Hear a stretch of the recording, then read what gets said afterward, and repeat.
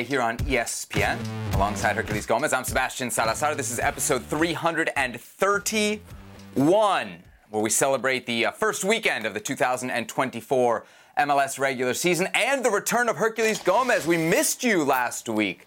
Brother, Yes. Are you okay? You recovered from the Sounders loss this weekend? I know you're an LAFC guy now, but that must have stung. Yeah, that's what happened. What are you wearing? I can't, I feel like I need 3D glasses to look at you right now. No, it's your eyes. It's your eyes. It's definitely not the kit. This is a shout out to the Maryland Bobcats of Nisa. This is a couple years old, but I think it was their third kit. Nice. A little something. We're going to be talking a lot of kits coming up here on the show in the coming weeks, as it is kit release season. Coming up on this edition of Futbol Americas, however, Jeff Kassouf is going to join us in just a little bit. Of course, we got USA-Mexico in the CONCACAF W Gold Cup, just about 2 hours away from kickoff out there on the West Coast. Huge weekend, Herc, for Americans abroad. We're going to talk about some big performances in Europe. We got Chicharito back on the field with Chivas in Liga MX. And you had your reporter hat on last week, so we'll have your one-on-one with Will Kuntz, now the GM with the LA Galaxy after moving over from LAFC. But let's start, speaking of the LA Galaxy, with their matchup against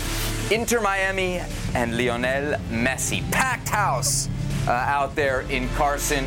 David Beckham in his full circle moment. Herc was there, producer Beto was there, so was Sergio Busquets, and he pulls down the new DP, Joseph Paintsel here. Obvious penalty, Herc. Right in front of Edward Norton, too. Paintsel goes down, Sergio Busquets, you got to get booked there. He does not get booked. This is a clear booking, penalty right there. I'll tell you what, the Ghanaian winger looking very active in this game. So eventually we do go to the spot. It's going to be Ricky Puig, who steps up against Drake Callender and can't beat him, Herc. Yeah, that one's going to sting Ricky Puig, because the last time I remember him taking a penalty kick, he missed as well. It was in Salt Lake. Misses that one. Big chance for the Galaxy. Massive save for Drake Callender. Game stays scoreless. 29th minute. Puig trying to redeem himself. Shot off the crossbar with a touch from Callender. Ridiculous touch from Drake Callender. This is all Drake Callender. Ricky Puig trying to catch him on his near post. Great strike. Even better save. Look at this right here. Fingertips, then off the crossbar. Galaxy knocking on the door and the woodwork, but unable to break through. Quiet first half for Messi. Almost, though, Herc taking advantage of a Galaxy mistake here. His shot deflected, but ultimately saved. Yeah, I think John McCarthy just wants to make sure, and he parries it wide. Maybe could have caught it. You don't want to take any chances. So scoreless at the half. We go into the second half. Messi starting to come to life on that left foot. Draws another save.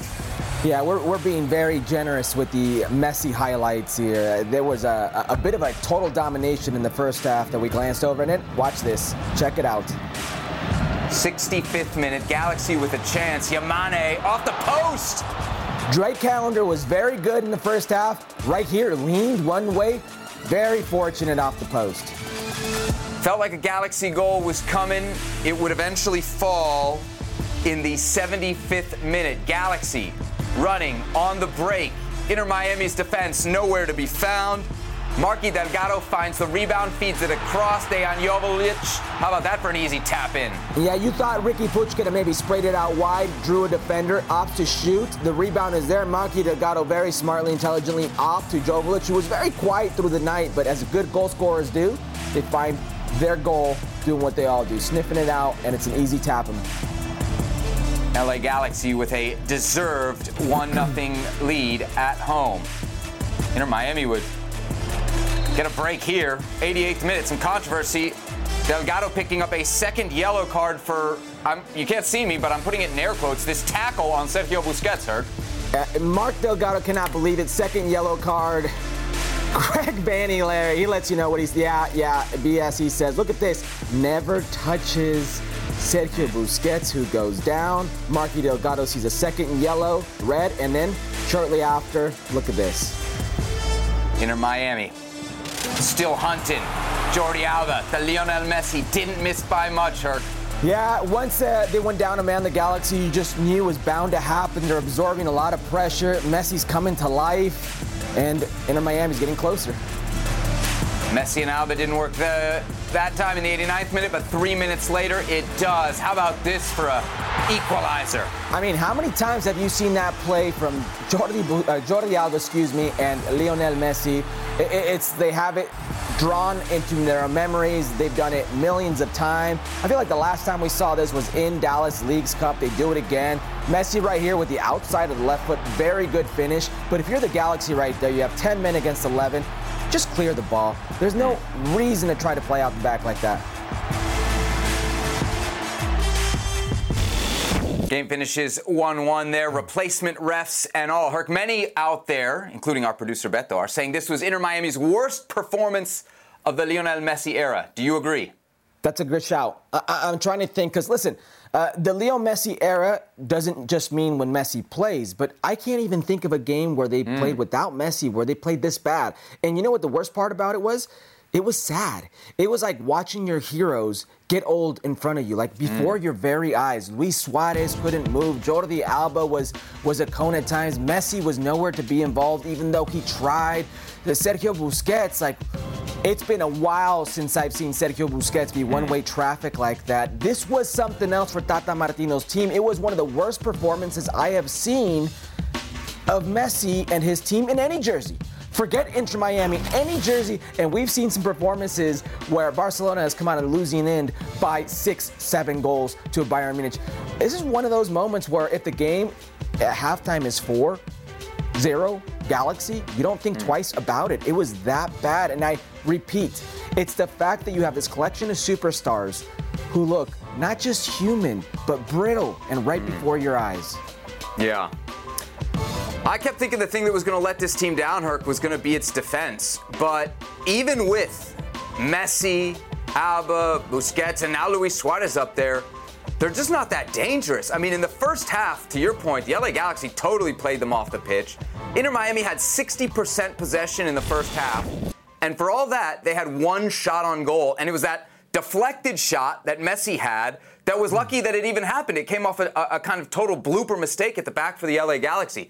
I don't know how, Herc, with this type of attacking talent, you can be so toothless as Inter Miami was last night. It was their worst performance of the Messi era. I think it was also his worst performance. He was frustrated. You could see him yelling at his teammates, yelling at the Galaxy guys, yelling at the replacement refs, which we'll talk about in just a little bit. And I got to think some of that is fatigue. You know, it's a cross-country flight, 2 games in 4 days. It's the worldwide travel that we've seen throughout the preseason. It's starting to wear on these guys. The question, though, is, Herc, is everybody else or anybody else in this league good enough to take advantage? Because Inter Miami, with Lionel Messi playing for 90 minutes, they're worth at least a goal, if not 2. And RSL couldn't take advantage of the many opportunities they had. And the LA Galaxy here, man, as well as they played, and I think, we'll get to them in just a minute. There's a lot of reasons for optimism if you're a Galaxy fan. They couldn't take advantage of the opportunities they had. Is the rest of MLS good enough to push this Inter Miami? Because this Inter Miami is not perfect, but they're escaping so far through 2 games. Yeah, it smells very much like last season. Think about it. How many games do they have where they should have gotten 3-4 goals against them until something happens, a moment of brilliance? And by my calculations, that's like the 5th time Messi saved them over the 80th minute, where he comes to the rescue, whether it's a game winner or it's a game-tying goal or he does something to give his team points. That's going to run out like it did last season. Listen, Cruz Azul thoroughly outplayed last year in Leagues Cup. We can go to the Open Cup game versus Cincinnati. We can go to long stretches of the game versus Nashville. We can go to long stretches of the game versus LAFC here in Los Angeles last year when Inter Miami should have been down 4-0, where Denny Bouanga had probably 3 or 4 himself. Teams are leaving Inter Miami and the best player of all time, Messi, on the hook. And if you leave a team like that with so much individual talent on the hook, still breathing, they're going to make you pay, and that happened to the Galaxy. Now, how it happened to the Galaxy we'll get into in a second, but the second half performance shouldn't be why the Galaxy lost this. It's their first half performance, their inability to put them away. Have we seen the blueprint now? I mean, if we saw RSL, Yeah. And I know it's two different games, right? It's RSL going away, so they're going to have a different approach on the road than maybe they would at home. And it's LA Galaxy at home, so they're going to probably have a more aggressive approach at home than they would on the road. But we've seen the two different approaches you can take to Inter Miami. The one that RSL used, I don't think worked quite as well as what the LA Galaxy were able to do, especially in that first half, Herc. They made Inter Miami and some of these great players, especially Busquets, look almost pedestrian under that pressure. I mean, I think you see where the glaring weaknesses are, or what hurts Inter Miami the most, and it's if you're dynamic, if you're fast, if you're physical, because some of their players, and I repeat, 11 versus 11, I don't care who you think you have on your team, regardless if it's the best player to ever play the game. If you have a weak link or multiple weak links, especially physically, they're going to hurt you. And that was the case. Joseph Painstill, had a field day in the first half. I think Diego Fagundes cutting in and allowing, some of that play to come in centrally to Riqui Puig was very good in that first half. Jovic was quiet, but they had chances. So, regardless of what the Galaxy or teams have not done in the past, I think the blueprint is there. You let Inter Miami have the ball. You let them, you got to rope-a-dope them, have them come to you so that space is there for you to exploit after, and you can counter them at will. It's that easy against Inter. Now, you've got to take advantage of it, because if not, Messi's going to do what Messi continues to do in this league and will continue to do if you give him space. Herc, since you mentioned Luis Suarez, let's go there next. That's now 2 games in MLS without a goal. And he's looking, every single one of those 37 years. I think that's safe to say as we take a look at the Luis Suarez heat map here. How long do you think Inter Miami can rely on this guy based on what we've seen so far? It doesn't look too different than what we saw with Joseph Martinez last year, if I'm being honest. And given Luis Suarez's track record, I'm willing to give him some time. Now, a good buddy on social, the tactical manager, Filippo Silva, he actually put up Suarez's stats in Brazil. The first 15 matches, 4 goals, 4 assists. The next 18, 13 goals, 7 assists. So what I'm trying to tell you is you got to have faith in the man. He's a goal scorer. Let him score some goals. He's going to start feeling it, and it'll start happening. You've made an investment here. And not just on Luis Suarez, but Leo Messi. And that means keeping Messi happy. And Messi and friends is part of that equation. Tata Martino's not going to rock the boat. He's not going to start moving Luis Suarez around. He's not going to start moving Sergio Busquets. He's going to look for solutions to patch the team up and hopefully get these guys going. Because I think it's safe to say we all agree, if this team can get going with the amount of individual talent they have and collectively how they know how to play together, they could be a very, very scary team. But as I see it right now, unless this team drastically changes in the transfer market come summertime, it's not going to be an easy road for Messi. So you mentioned something earlier that piqued my interest when you talked about watching your heroes age, right? Yeah. As we're watching Luis Suarez, for those that didn't watch this game, there's kind of 2 ways that players, I think, can age. You can see a guy and you can say, all right, he doesn't have what he used to have, but he's still useful, right? He can still do a job on a day. He may not be what he was 5, 10 years ago. And then there's the other evaluation, which is this guy has hit the wall. Between those 2, Herc, I know it's only 2 games, but this to me looks more like a guy who has hit the wall. Like physically, he just doesn't look right. And beyond not being able to move and kind of get to the spots, especially in this game, his touch was off. Like even what I would assume is kind of basic hold-up play for a forward, he was struggling to do. And I know Messi's his boy, but Messi wants to win as well. I don't know what the other options are. You got Campana on the roster. He's a little bit more mobile, but he certainly doesn't have Luis Suarez finishing. I don't know if you saw the news. The other day. Kun Agüero medically cleared. Wait a second. You want to go from one Messi and friend to another as a solution? I mean, if he's got a better knee than Luis Suarez, yes. I don't even know if it's the knee. I think it's something else. Yeah. During the Salt Lake game, he came up limp, and you can visibly see him kind of suffering to run. I think he's nursing something right now. Listen, I think the knee was an excuse to get himself out of Brazil, to find himself in Major League Soccer, and here he is. Now it's just about getting healthy, scoring goals, and I think we could both agree that if he's healthy, he will score goals. But it's very difficult to play from behind, and I think Inter Miami might be playing from behind quite a bit this season if they don't figure out the transfer moves in the summer to get this team to be dynamic, get some legs underneath them. Good news, Luis Suarez, just a one-year deal. I think there's an option for 2025, but just the 1 year through 2024. Let's talk about the elephant in the room, the thing that nobody at Major League Soccer, Herc, wants you to talk about, the replacement refs. Now, you weren't here on Wednesday, but Casey was very kind to the replacement refs on Wednesday. So you hardly noticed the difference. Right. I think we noticed it in this game, yeah? It was terrible. Call a spade a spade. It's not their fault that they're not capacitated to be at this level. But well, it is their fault. They took the assignment. There's a lot of refs out there that stuck by the union here. That's fair. There are a lot fair. of fair. So they wanted the spotlight. They wanted, as Don Garber would tell you, this wonderful opportunity to check out the depth of the referee talent pool. Very fair. I will concede there. This can never be a foul, let alone a yellow card from Mark Delgado. It can be a yellow card for simulation from Sergio Busquets. And I will actually ask Major League Soccer to look into retroactively, one, withdrawing, rescinding a yellow card or the red card from Mark Delgado, and two, adding a third yellow card, because Sergio Busquets got 3 yellow cards, or should have gotten 3 yellow cards on the night. He should have had 3 yellow cards. The first one for pulling paint still down, that's a yellow. The second one, which he earned, and this one for simulation. This should be a suspension. The eyes of the world are on this game. All these social media accounts are going viral for what you did not call. They think MLS is a joke because of the refereeing. They think this is a Mickey Mouse league because of what you just showed them right there. So you have to take power back into your own hands. You can't review a yellow card. I understand why VAR didn't go there. Okay, it's a red card off a yellow card. You can't review that. I understand.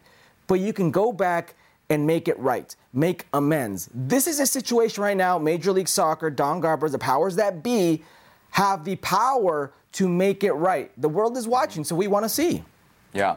I don't know if you saw the reporting from our good friend over at the Philadelphia Inquirer, Jonathan Tannenwald. It says MLS is apparently threatening big fines against players or coaches who complain or talk about this lockout with the referees. And I'm sure there's some guys, whether on social media or on the game after the game last night, that wanted to have a word here about what's going on. It's an embarrassment for the league. And really, Herc, you got to ask, like, what's the point here?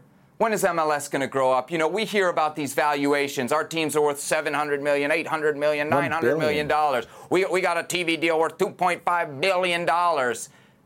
And we're worried about paying the referees. I mean, the ARs, you know, they're earning $35,000 a year reportedly for like 30 games. And MLS wants to be this major league, and we're fighting about money. You went out and got Messi. You did the damn thing, and you got scab refs, replacement refs. The guy looked like a substitute teacher in high school. I mean, it really is a bad look for the league. And on top of all the other stuff, Open Cup, they just can't seem to get out of their way right now at a time when MLS, Herc, I think should be popping. It should be popping off. This should be the best moment in league history.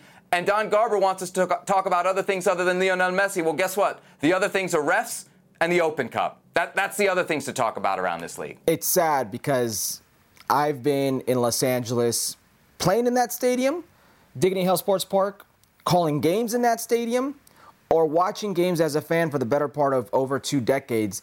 And it's been a while since I've seen or felt the stadium with that type of atmosphere, that type of electricity. 2005, when I was part of the Galaxy and we played against Real Madrid, was the last time I felt that stadium like that.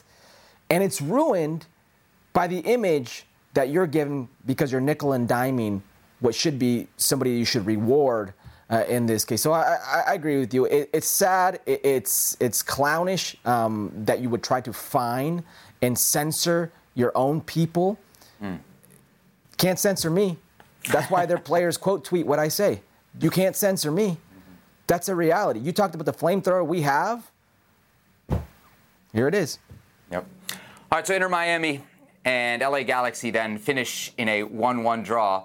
Let's turn our attention now to the LA Galaxy side of this. We'll talk about their performance in the game in just a second. But first, let's check out Herc's one-on-one interview with the new general manager of the LA Galaxy, Will Kuntz, from last week. Here it is. Well, historic day. How are you feeling? Really excited. Really excited. Glad about the work we did this offseason. All right, let's start at the beginning. Talk to me about the decision for you to leave LAFC and come to the Galaxy. How did that come about? Was it a difficult decision for you? Yeah, it's always a difficult decision to leave a club where you've had a lot of success. And, you know, I was fortunate enough to be there for the start of it, help build it. But I've had a history with the Galaxy that goes back 10 years when I started working with the league, when Bruce Arena was here. And, you never have hesitation about coming to a club like this with the resources, the facilities, the history behind it. Well, Dan Beckerman, AEG, they've been big players in Major League Soccer for quite some time, and we have to go back to pre-Beckham years to think about a Galaxy that doesn't have a massive name. It's been that long. Does the LA Galaxy need a massive name, need a big player like that? I think we need massive players, right? And one thing I've said is that I'm not so concerned about star taking, but star making. We're in Hollywood. We've got great fans. We've got great history. If we have players who are dynamic, score goals, win games, the rest will take care of itself. Now, that's not saying that the Galaxy won't go and get a big player. Is there a big player in their future, or for the time being, the model has changed? No, I think what you've seen in the league is that the growth of MLS in terms of reputation has been massive. The Galaxy are still obviously a huge club. There's still going to be an opportunity to add players who are maybe at the end of their career who have big legacies. They don't necessarily need to be DPs anymore. What do the Galaxy need to do to come back to that Grandesque history? I mean, that one's easy. That's just win games, right? Win trophies. Is it that easy? It's not easy to do, but it's the goal is easy, right? And I think, winning isn't just a result on the field. It's a mindset, right? It's how we go about our business every day. It's carrying ourselves with pride, being hungry, being competitive, and making sure that every day we're trying to get better. Well, one of those winners here in Los Angeles over the years has been Carlos Vela. Carlos Vela at the moment is a free agent. Would Carlos Vela be welcomed at the LA Galaxy for you? Yeah, Carlos and I have a long relationship that goes back, and what I want for Carlos more than anything is for him to make the right decision for him and his family. Obviously, his talent and his legacy is unprecedented, but as far as his Galaxy future, I wouldn't say. Let's talk about seasons or end of the season. Last year didn't go as planned for the LA Galaxy. Greg Vanney's now been here for a few years, 3 years. How much time does Greg Vanney have with you to work? Yeah, this is a high-pressure business, right? And we're always up against it. And so I don't necessarily look at last year as carrying over, and I don't necessarily think that success is, out of the gate means results, right? It's really about, are we playing the way we want to play? Are we bringing guys along the way we need to bring them along? Are they developing? Is the group together? And, one of the nice things about MLS is that we don't have a single table system. And so ultimately the most important games are at the end of the season. And so, the most important thing is to be making progress towards that. How much pressure is on you to produce a winner, to bring the Galaxy back on their winning ways? I mean, I think there's a lot.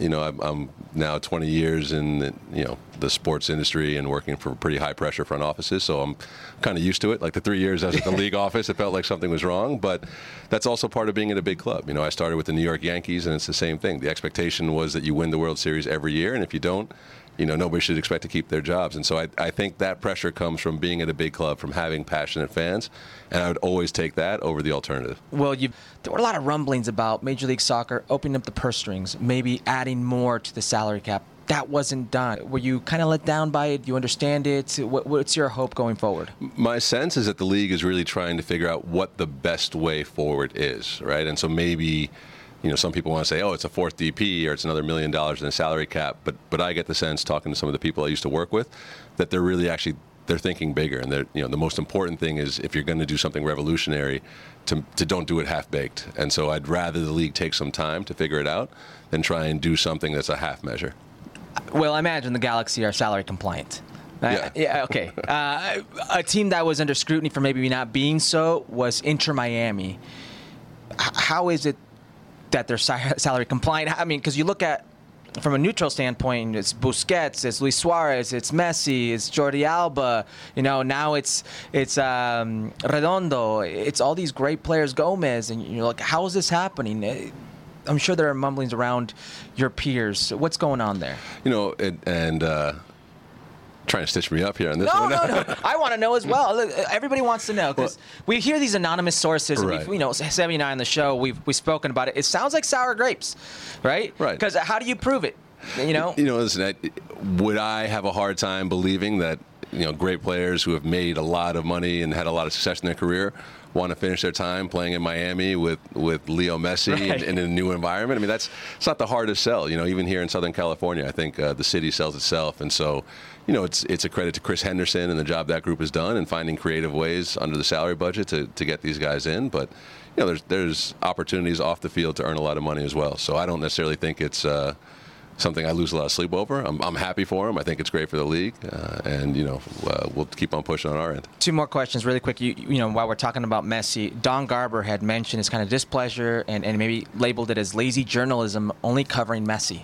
What are your thoughts on MLS being reliant on Messi? You think we can even move past that, or you think it's, hey, there's a reason we're covering Messi? Yeah, I mean, it's tough, right? I think when Messi signed, the next day, MLS and Messi were the most Googled things in a 24-hour period, right? I think I saw something today that Messi is the most popular athlete in the U.S., right? Yeah. So that's something that happens, right? And that's not MLS's fault. That's not the media's fault. That's just the reality of having a megastar like Leo in the league. And for me, I think what's just the most important is that we don't lose sight of all the other great players, all the other great clubs, all the great things that are happening in the league. And it is a bit of a balancing act you're going to have to do, but I don't have a problem with it.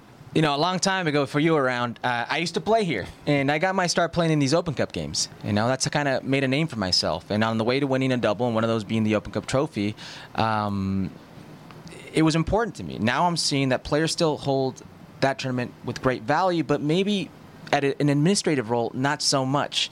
How do you view the Open Cup? Is it something that's kind of like a stone in the road for you? Do you think it could be of use to you? What would you do with the Open Cup? Man, really saving the easy questions for the end, huh? No, listen, I think the Open Cup is massively important. It's got a lot of great history. The reality is, MLS is growing in terms of the number of games that we're playing. Greg talked about it today in our press conference, but schedule congestion is a real thing. I look at the Open Cup, just like any massive cup tournament in any other country, right? You use the early rounds as a great way to introduce your young players, whether that's academy guys or guys in the fringe of the roster, and compete maybe against some lower division teams, which is also a really great way to celebrate, American soccer. As you might be going to a stadium that doesn't have a second deck or has, chain link fences with fans behind them, and then as you kind of move on in the tournament, your team comes together and maybe you start putting more of your first team out there. But I appreciate that it's a lot of things to juggle. But I think the Open Cup is a historic, important tournament, and we will certainly find a way to get a lot out of it. Well, thank you so much, man. Thanks, Appreciate your time. All right. All right, here's a look at the LA Galaxy off-season. What an off-season it was. Very busy one for Will Kuntz, his first full off-season there in charge of LA. Herc, your thoughts on the conversation with the new GM of the LA Galaxy and generally what you saw from the Galaxy in their opener over the weekend? Yeah, I like what they're doing. Listen, it's not. I spoke to Will about this, Will Kuntz, the general manager of the LA Galaxy, and it's not easy kind of having to administrate somebody else's mess. He didn't say that. I will say that for him. But it's part of the reason why he's in that job, why he has a job. So it's going to take some time to offload some of the bad contracts or bad decisions that the regime before him made. But you could already see his imprint just in this transfer window alone, the players going out and the amount of players that are going out and the ages of those players and the players coming in and the type of player that was brought in and the ages of those players. And I think it was on display this past weekend. You look at a player like Joseph Painstill and how dynamic he is, how explosive he was, how good he is in the 1v1 dribble, how vertical. He's 26 years old. You look at a guy who came on in the second half, Gabriel Peck, the Brazilian, looked ridiculous in a very brief amount of time. He's another guy in his early 20s. He was part of the U23 Brazilian Olympic program, or their intent of an Olympic team. So it's what they're going for. There is a model. They're trying to do it, and it's going to take time. And I know fans don't want to hear that. I'm one of those people who don't believe that everything has to take time. But the reality is, 3-year plan, Herc. 3-year plan. Yeah, and we will get to that 3-year plan because that was one of an interview I had with Greg Vanney where I mentioned the 3-year plan, and the response was very telling, and I'll let fans judge for themselves. But going back to Will Kuntz, there was a mess before him, so it'll be very interesting to see how much he can do and how far he can go trying to clean up that mess. Yeah, like I said before, I think if you're a Galaxy fan coming off this game, you're probably frustrated. You're definitely frustrated, but you ought to be optimistic. I thought Painstill was great, maybe some better decision-making in the final third, and this game ends, 3-1, 4-1. The other player, I know he missed the penalty, man, but Riqui Puig, I mean, he was absolutely running this game for a minute. We've seen that from him in the past. It kind of comes in ebbs and flows, but when he's on, he can definitely be one of the best in the league. So I think the Galaxy are looking good, Herc, but I have a question. Who's going to get the goals for this team? Is Joveljic enough? I mean, you asked Will Kuntz there, do they need a big name? Do they just need a better striker? Because if the Galaxy are going to go where they're going to go, man, I know Jovic has been good in the past, off the bench, but this is a different role now. He's got to be the guy, and at least in the opener, didn't look like it. Yeah, so Jovic at his best is a very good forward, and he's proven it many times, but he's very inconsistent. And when you're at this level and you're a big market team like Los Angeles, your 9 has to be a guy that is consistently good, consistently a threat. And that's been the issue with Jovic. And I agree with you. I think if there's one thing besides health missing on this team, it would be probably a killer 9, a 9 of massive, massive name and worth. And listen, they still have something up their sleeve. They still are Los Angeles. And I know many have referred to the Galaxy as the 90s actor trying to make a return into Hollywood. But this 90s actor has 5 Academy Awards and the most powerful agent in the industry, Los Angeles. You heard Will Kuntz. It attracts a lot of people. ESPN FC, available every day here on ESPN Plus. Heard 6 p.m. Eastern Time on weekdays, 5 p.m. Eastern Time on weekends. I'm hosting Friday and Saturday. Hope to see you then. I wake up late from this bed again. Does the sun only rise just to set again? That darkness always creeps in. Don't make me question. McKennie, roll across, Vlahovic! Really came up from the bottom, came up from the mud. I walked through the valley. Ook de bal wat naar buiten gebracht. De bal valt voor de voeten van Aronson. Essa do Balogun. Foi bem o Balogun, ganhou, invadiu a área, pintou o gol do Monaco. Balogun!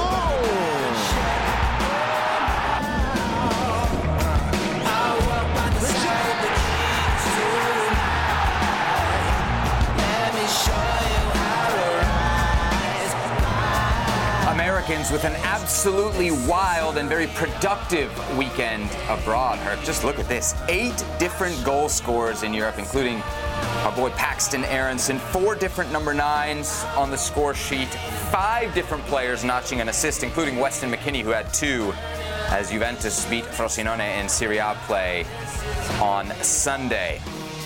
Lots of choices, Herc. Which American had the best weekend abroad, in your opinion? Let me just say, I could have gone with 5 or 6 different elements here, different players here, and I can't recall in my time being or an active player or part of the media a weekend where so many Americans stood out.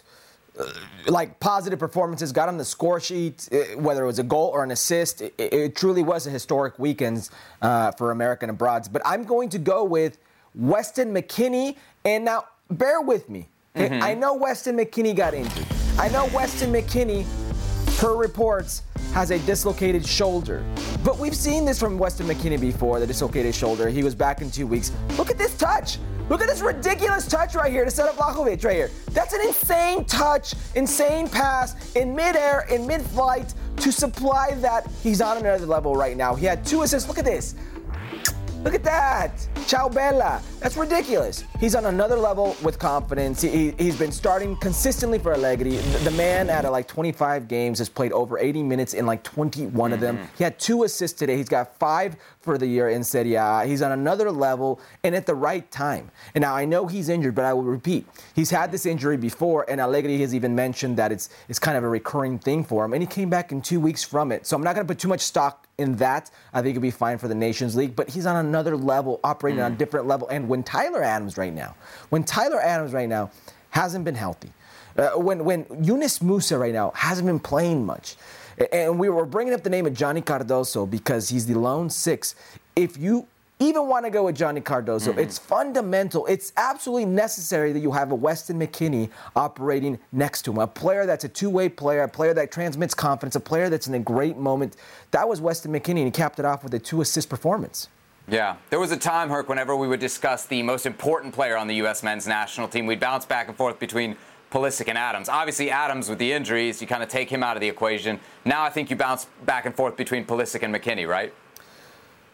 Yeah, I mean, it's a fair one, especially because Weston's been so positive in the U.S. men's national team jersey and what he can do affecting the game on both sides of the ball, whether it's defensively, breaking up plays, or offensively scoring goals, getting on the end of things and set pieces, which he seems to be an absolute threat in. And now you see with Allegri, he's played as an outside back, he's played as an interior, in a line of 5, in a midfield of 3, players in the center, and he's produced results. He's just a guy that you can count on. All right, so you've gone Weston McKennie for your American who had the best weekend abroad. I'm going to the defense. Chris Richards. What a game for Crystal Palace. So anytime a defender gets a goal, got to give him some love. First goal in the Premier League. First goal since he was at Hoffenheim, which was the 2021-2022 season. Massive goal, by the way, the first in a 3-0 win for Crystal Palace over Burnley that gets them out of the relegation zone. Also massive because it's the first goal for Crystal Palace under the new manager, so that's going to earn him some points. And I just think, Herc, as you look around at that center back position, it's a very important one. And one where there is a lot of doubt as we move towards the future, or if not doubt, at least questions.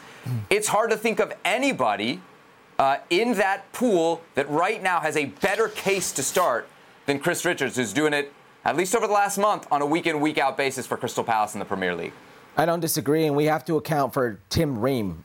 There's been a decline of Tim Ream, and maybe he's still nursing that calf injury, but since he got injured, he's come back, and he's not really been the same Tim Ream, and he was on the bench last game. So right now, it's of importance that a new generation is ushered in.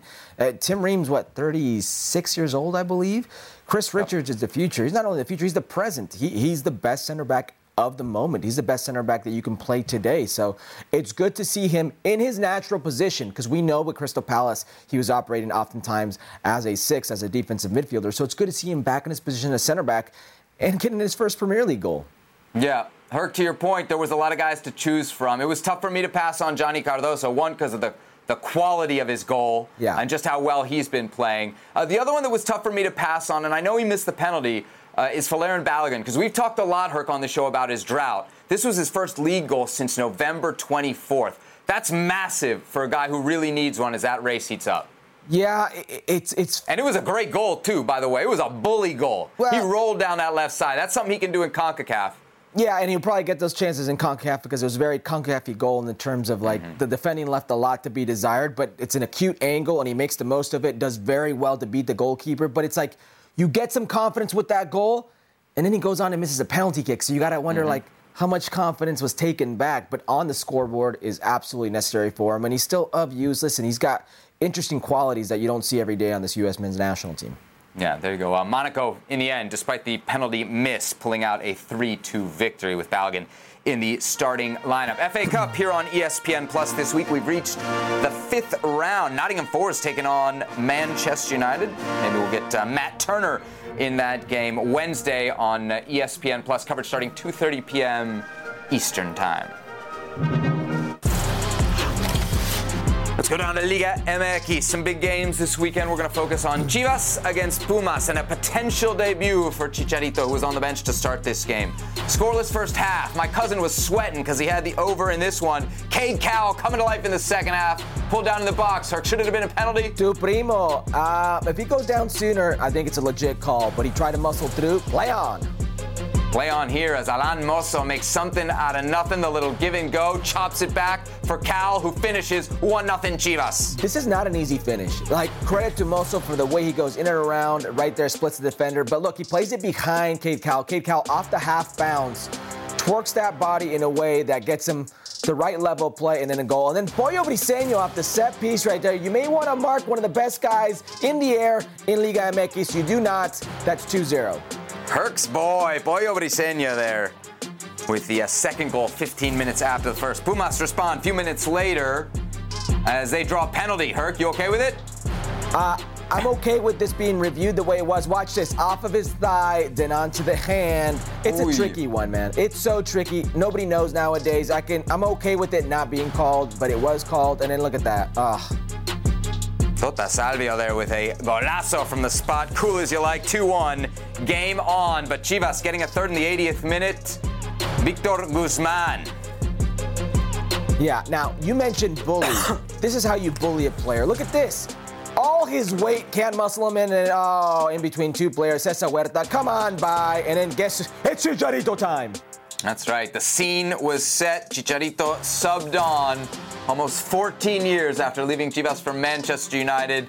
He's back in kind of a rude welcome here, Herc, on one of his first touches. I love it. I love it because he gets up from this and he realizes he's okay. And after injury like that, he got hit right there in the knee. To bounce up, back up, and say you're okay is a great thing. Chivas then 3-1 winners on the day. Now that we've seen Chicharito, Herc, what do you think he can do for this Chivas team, who right now sit 8th in the Liga MX table? Let me just say this. Most people probably don't know this, but Chicharito Hernandez and I, we won the goal-scoring title in Liga MX together. Okay, we tied. Here's the difference. He's still playing? Well, yeah, because he was younger. I get sold to Pachuca. He gets sold to Manchester United. So now 14 years later, after the prodigal son leaves to Manchester United, unprecedented move for a player of Chivas like that, he comes back, and what I saw in that stadium, for him to just get up, the amount of people who were standing up, already cheering, already waiting in anticipation for Chicharito Hernandez to step onto the field for 3 minutes, Seb, shows you how massive of a name and star appeal that this player has. Now, to your question, okay, of his impact, I think we've seen the impact initially off the field. We've seen the impact initially on the field, okay, the atmosphere, what he provides to the players. On the field, that's the only thing that's going to matter from now on. 3 minutes showed us very little of what he can or cannot do. But I think we both agreed that if he is physically fit and has opportunities in front of goal, the way this Chivas team creates opportunities with how dynamic they are out wide, with how suffocating they can be in that midfield. If they give him opportunities, Chicharito's going to eat. I think he can have an immediate impact if healthy. And that's going to be the elephant in the room, his health. He's got a lot of games coming up. How much of Chicharito will we see? Will there be load management? And when we see him against any type of opposition, I don't care who it is, but when it's America, what he can do, because he was brought here to be that man, that's going to tell us something. But I think he's going to eat. I think he's going to feast. I think he's healthy. He definitely looked healthier than Luis Suarez. I'll say that much. If we're monitoring and if we're comparing those two, I think Chicharito definitely looks more fit. You've had some ACL surgeries, right? I had 3 knee surgeries, 1 ACL, yes. All right. I don't know. Maybe it's different now, but this is like a very short timetable. He had his surgery 8 months ago. So is it realistic for a guy, and I know things have changed, but is it realistic for a guy at 9 months, at 10 months to be starting and making plays in Liga MX, or is this really a super sub role? Because they need him right now. There's no doubt they have the hole right there. They need him. Marin is a journeyman guy who's not really going to get you goals. Marin's very young. He's 25. Yeah, he's 25. Young. He's got 1 goal. That's not going to get it done. Not if all these hype train that everything is going on around Chivas is going to be met. Right. So Jota Macias was also on the. I understand what you're trying to say, and you're absolutely right. That he was brought there to be the goal scorer, and he's the exclamation point to Gago's team, and I agree with you. Is it too soon? No. Listen, players come back as soon as 5 months.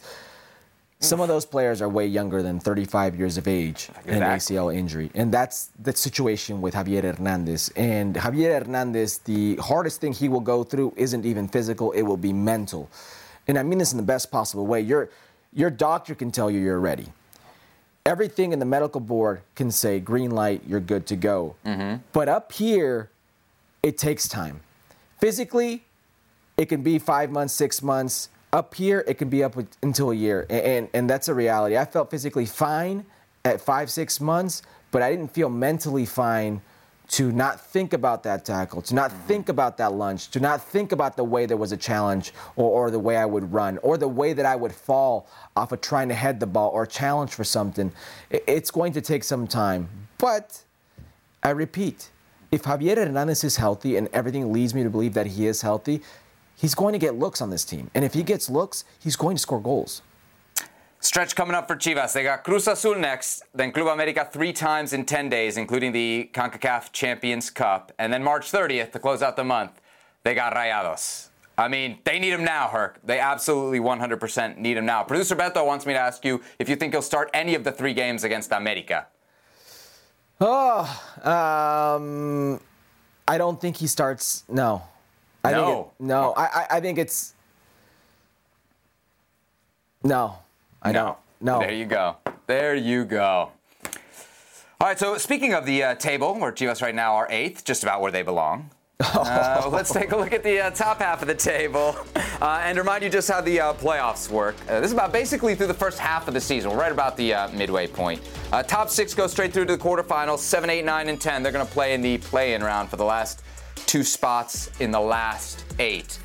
Herc, we've gotten a look at pretty much everybody against decent competition. Who do you think has looked the best so far in the Liga MX campaign? Yeah, bear with me when I say this, and I think I'm in the majority with this one. I'm going to go with Cruz Azul. Now, Cruz Azul is a team that's just coming off a loss right now. To who? To who? To Club America. The team has probably performed the worst this season. That's right. Listen to what they did against...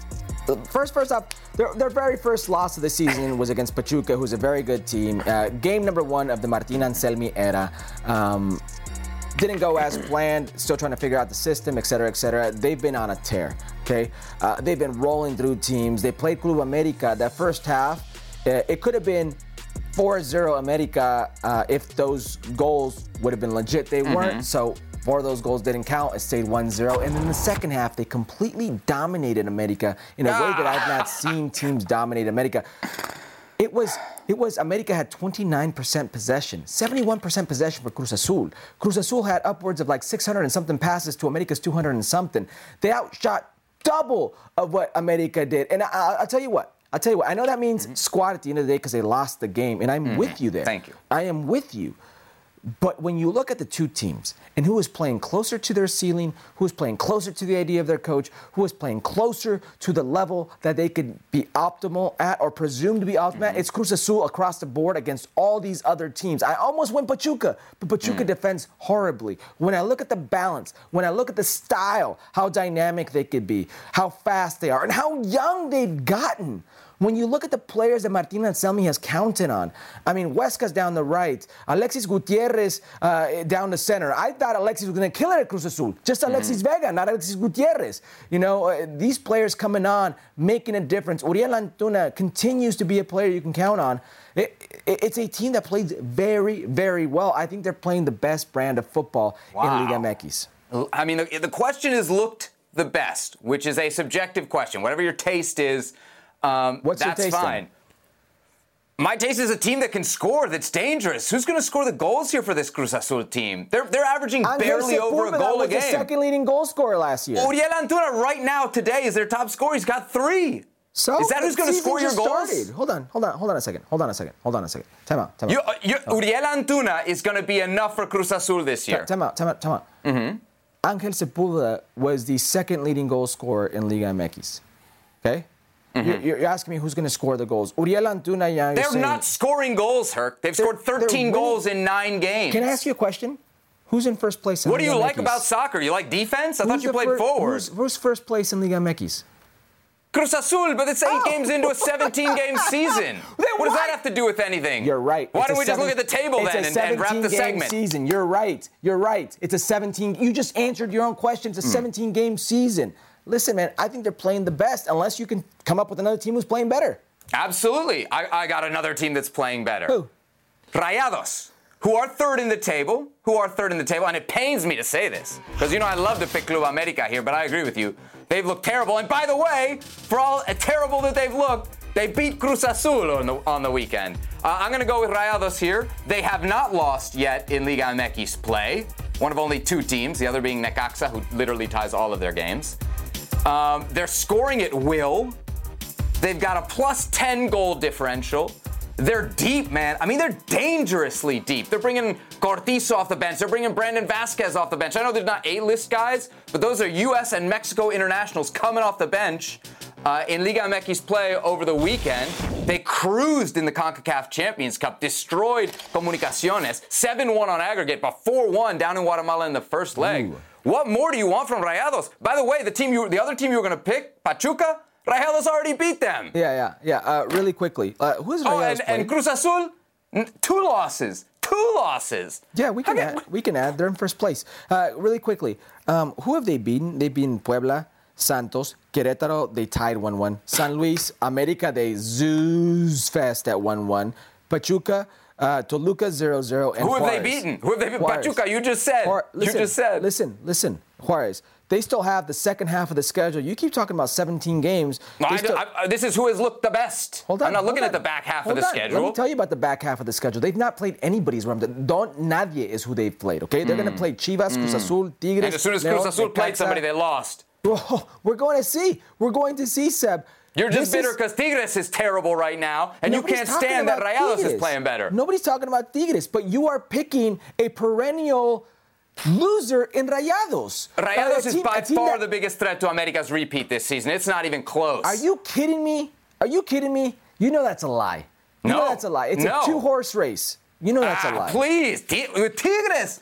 Come on, they dropped points at 4 of the last 5. How many times have we been in this? Have we been here before when you say Tigres does not look good in the regular season as soon as they get there? Come on. Right. Man. Okay. He wants to deny the decline. There it is. Hercules Gomez and his pro-Tigres way here, speaking out against Rayados of Monterrey. Speaking of Rayados, El Vasco Aguirre, formerly their manager, now in charge of Mallorca.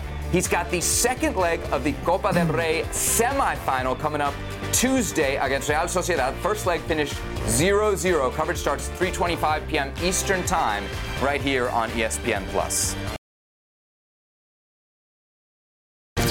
In the soccer world, uttering the words Mexico versus USA evokes countless memories of one of the fiercest rivalries around. That is, of course, on the men's side. On the women's side, results have been lopsided, to say the least. The U.S. has won 40 of their 42 encounters. But things could change sooner than you think. The U.S. is coming off its worst World Cup showing in 32 years. And while Mexico missed the tournament altogether, 2023 saw them go undefeated. El Tri has also jumped on the U.S. by scouting some of the best Mexican-American talent on either side of the border. 5 players on the Mexican roster were born in the United States. Meanwhile, after saying goodbye to 3 legends due to their respective retirements, the Stars and Stripes will rely on the new generation to continue their dominance against Mexico. U.S. women's national team against Mexico coming up in just under an hour from out on the West Coast. Joining us now to preview the match and discuss the U.S. women in general, Jeff Kassouf. You can read his work over at ESPN.com, Equalizer Soccer as well. Jeff, great to have you with us. We just got the lineups down for the U.S. in this game against Mexico. Worth noting, no Alex Morgan in the starting 11 for the United States. Let's start with that game first here, Jeff. What are the chances for Mexico to pull an upset? Yeah, I mean, we just saw the stats, right? I think that an upset is going to be a tough order for Mexico. I do think that they looked quite good and really on the front foot, obviously against Dominican Republic. You can look at the quality of opponent there in their previous game, but showed some real spunk and inspiration in terms of how they were playing and some urgency that I think you want to see in a game like that. But yeah, I mean, look, this is a U.S. team that obviously has a ton of quality. I think player for player is the better team. The series itself, which doesn't necessarily mean as much here given the turnover and the transition that the U.S. is in, but there's still a lot of experience on this roster, a lot of quality, and I'd be very surprised to see an upset. It's not that Mexico has not been in good form, but it's a tall order here against the U.S. in CONCACAF competition too. They are undefeated in like the last 17 or 18, so we will see on that one. It's going to be a good matchup for the 2 very young teams. I got to ask you, she's not in the in the starting lineup, but Alex Morgan, she comes in for an injured Mia Official. She has 2 goals so far, Jeff. How have you seen Alex Morgan, her performances? What have you made of him? Yeah, well, look, I mean, I think the goals themselves important, right? 363 days between goals in a U.S. jersey for her. I think you could kind of sense the relief a little bit on that PK, the first one in that first game. And then, you know, in the second game, that header that she scored, I think that's a pretty quintessential Morgan goal. We've seen it like that. It reminds me a little bit even of the looping header in the 2012 Olympics to a degree. Obviously, a very different setting and opponent. But, you know, I think just getting back on the score sheet, period, is a big deal for her. And as silly as that sounds for such an experienced player, you know, going almost a year without a goal, that weighs on you. And I think that we saw some of that at times in previous matches where, you know, she's hitting the woodwork or something's just a little bit off. So I think that's a big step for her. And then look, I mean, you know, it's quality of opponent, right? Easing into this tournament, these opponents are going to get better. We're going to see a bigger test. As you said, not in the starting lineup right now. We've seen a lot of rotation from the U.S. so far. I think we'll continue to see some of that at least before the knockout stage here. So, I think it's a positive start for her. I mean, look, she wasn't on this roster initially, right? She comes in for an injured me official. So to be here in this tournament, obviously a step in a positive direction. To then get on the score sheet when it's been so long, that's a positive step for her as well. Jeff, let me ask you this. I feel like the me official injury is a little bit of a sliding doors moment here for the U.S. women's national team, because if she stays healthy, and we know she's already playing for Emma Hayes over at Chelsea in that 9 position, and she has a good tournament here, you say, okay, she's probably going to start in the Olympics. Instead, she gets hurt.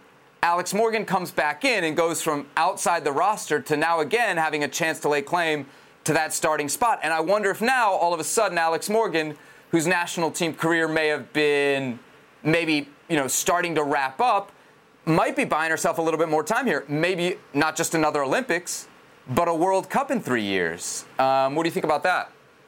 I mean, World Cup's far out, right? I mean, that's tough to predict. I think it's tough to predict the Olympics right now. I mean, you talk about sliding door moments. That's been this U.S. team for 2 years now, right? I mean, the me official injury is coming at a time when Catarina Macario, after 2 years, a very long recovery from an ACL, is finally almost back, so we're led to believe, and hopefully is the case. So, there you lose a 9 in official. Macario, obviously very versatile, but could certainly be a withdrawn forward, a number 9 in a very different way. So, is she going to be healthy again? Mal Swanson was back in training camp as a training player, very different player, obviously. But when we look at this forward pool, another player, I think you look at Mal Swanson, the form that she was in before the injury last year, probably changes to some degree the way that World Cup goes for the U.S. if she's there and healthy. Probably doesn't mean the U.S. wins the way they played, right? But certainly a game changer. And if she can come back in the same form, has to be a lock. But it's so hard to even say that, right? Because there have been so many injuries. The official injury you add to it now, is Macario going to be healthy? Is Swanson going to be healthy? Are they going to have enough games under their belts? So I think you still look at this forward pool with a lot of uncertainty because of those injuries, because of some of these comebacks. But yeah, I think the two things you look at in regards to Morgan, a known entity, right? You know what she's going to do. You know she's very good. You know she's a veteran presence. And I think there is, certain value to that even beyond the on-field. But then you have the versatility piece. This is a smaller roster. It's one where you look at the other forwards and almost all of them can play in multiple positions, and even some of the emerging talents like a Jaden Shaw, who we see, she prefers playing in the 10. She can still thrive in a wing position. She can play really anywhere in that front 4. So I think you look at that versatility, and that's going to be tough for Morgan in that she's really an out-and-out 9, right? I mean, she's a much better player than I think she usually gets credit for in terms of known for being the younger Alex Morgan who's turn and burn, get behind defenses. She's much more multi-dimensional than that, but she's not a player who's going to go play on the wing. She's not a player who's going to maybe drop into almost a 10 role. So, I think that's going to be the tough piece as they evaluate this roster is, do they want a pure 9? And obviously they still have options there with Sophia Smith. That's her best position. Maybe a couple of others who are best centrally as well. Or do they value versatility so much that all of those forward options need to be able to play in multiple positions? And I think as good as Morgan is, and arguably certainly the best number 9 historically in this pool, that's going to be a tough piece for her in terms of how much Emma Hayes eventually values that versatility. What I love about this team is that they're young, and the young players are producing, Jeff. So let me ask you a question. You mentioned Jaden Shaw. Let's presume that everybody's healthy here. Where would she fit into the future of this U.S. attack? Well, I think it's a where, not if, right? We talk about when, not if a lot. Jaden Shaw, you look at, she comes in as a 17-year-old, she turns pro, scores in the first 3 games she plays in the NWSL, immediately shows us she's ready for that level. Last year, I think she played at MVP quality levels at times, wasn't always perfectly consistent, but she was 18 years old, right? And then you look at what she's doing already in these early days for the U.S. and her first caps. She's proving again that she can do it at this level. So every challenge, pro level, international level, she's met. That volley the other night in stride was incredible. I mean, it's just a glimpse into what she can do. And, I think you have to look at her as you don't want to jump too much into hyperbole, right? But I think you look at these performances confirming what we knew already from league play. I think she has to be a serious contender for this Olympic roster. And in terms of the future beyond the Olympics, I mean, Jaden Shaw might be the most talented young player in this pool. There's plenty of arguments. We saw Olivia Moultrie in the opening game. She's right up there as well in a different role, obviously. But, Jaden Shaw is spectacular. She doesn't look out of place. She doesn't look like a young player among veterans. She is the real deal. And I think it's just a matter of where does she play in the long term? Is she the 10 for this team in the long term? Is she a different kind of 9? Is she utilized on the wing? I think that'll be the question to answer for Emma Hayes and even beyond Emma Hayes, because I think this is a player that'll be around for a long time. U.S. women's national team about to take on Mexico in the CONCACAF W Gold Cup. You can watch it here on ESPN Deportes. Let's pull out to the tournament as a whole, Jeff, because usually in this tournament, it would be the U.S. and Canada. And yet this year, of course, expanded field. They brought in some teams from South America. The game between Colombia and Brazil the other day was, I thought, really great. Who do you see in the field as kind of the biggest threat to the U.S. women's national team at the Gold Cup? Yeah, I hear you. I mean, it adds some spice, right, to have a couple of guest teams, a few guest teams in, and certainly Brazil and Colombia, I think, among them being really high quality. But I do think you look at this, it's a CONCACAF tournament, and if you're looking at who the U.S. might come up against, put aside the quality of Brazil, who I think player for player is probably the best team of individuals in this field. At least that's not the U.S. But you look at a U.S.-Canada game in a CONCACAF competition, and I think that's the game where, as much as we've seen it so much, right? I mean, it's like every time, right? I mean, I think that is the game that would be really interesting and tough for the U.S. because Canada is going to be up for that. I mean, Canada is up for every U.S. game. It doesn't matter if it's a CONCACAF competition, a friendly, obviously at the Olympics, as we've seen multiple times. So I think you look at that, it's a U.S. team in transition, some young players who maybe haven't been in this kind of setting, and a Canada team that would look at that matchup at whatever stage it might come. And with the reseeding of the quarterfinals, it could come as early as the quarters. I think they'd look at that and they'd be really hungry to prove a point because, again, historically, the U.S. has dominated this matchup. They did it again in CONCACAF qualifying a couple years ago in that final against Canada. And I think Brazil, yes, has the talent. Colombia has the talent as well to surprise the U.S. and certainly pick up a result. But I think Canada is the team that would be most motivated in, a quote-unquote home tournament against a team that they always view as a huge rival. All right, there he is, Jeff Kassouf. Great piece right now on Jaden Shaw over at Equalizer Soccer. You should check it out. You can also, as we mentioned, find his work over at ESPN.com. Jeff, always great to have you with us here on Futbol Americas. Thanks for the time. Yeah, thanks for having me, guys. CONCACAF W Gold Cup.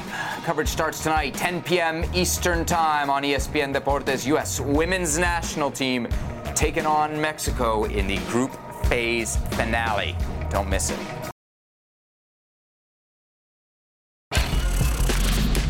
One more run it back, Herc, before we get out of here. Leon Bailey, he does it again, and he does it twice. A goal and an assist as Aston Villa beat Nottingham Forest 4-2, Herc. I keep saying the same thing when I talk about Leon Bailey. This is the best version of Leon Bailey that we've seen, and he's doing it in the Premier League for a Champions League team at Aston Villa. The assist was just nasty. Look at that. And then the Meg on a platter. Ollie Watkins have that one right there. And then how about this? Don't give that man a chance. Do not give that man a chance. Look at that little right there tap in. The easiest of goals. Double-digit goals, double-digit assists for Leon Bailey, the best player in CONCACAF at the moment. 8 goals and 7 assists in 24 Premier League matches as his Aston Villa sit fourth. Gio Reyna with 10 minutes off the bench in that game. Matt Turner on the bench for Nottingham Forest, but did not play. Before we get out of here, Herc, prayers up for Albert Ellis, of course, Honduran international, ex-Houston Dynamo, involved in a scary head injury over in France. He's in a medically induced coma. The latest, as we heard, is probably another 24, 48 hours till we'll get more news. But that's one of the best players in this region, and certainly hope, Herc, that we get some good news on that front before Thursday's show. On Thursday's show, we'll have the latest on the Open Cup. I'm hearing there might be some movement on that front midweek. Alphonso Davies, Herc, I don't know if you heard about that. Looks like the deal to Real Madrid all but done. We'll be talking W Gold Cup, looking ahead to the knockout round games. And Herc, I hope you got your fashion sense ready because it's NWSL Kit Day here on Futbol Americas. I already got it. On Thursday, so check your mail. All right, there he is, Hercules Gomez. I'm Sebastian Salazar. Thanks for watching Futbol Americas. We'll see you right back here on Thursday.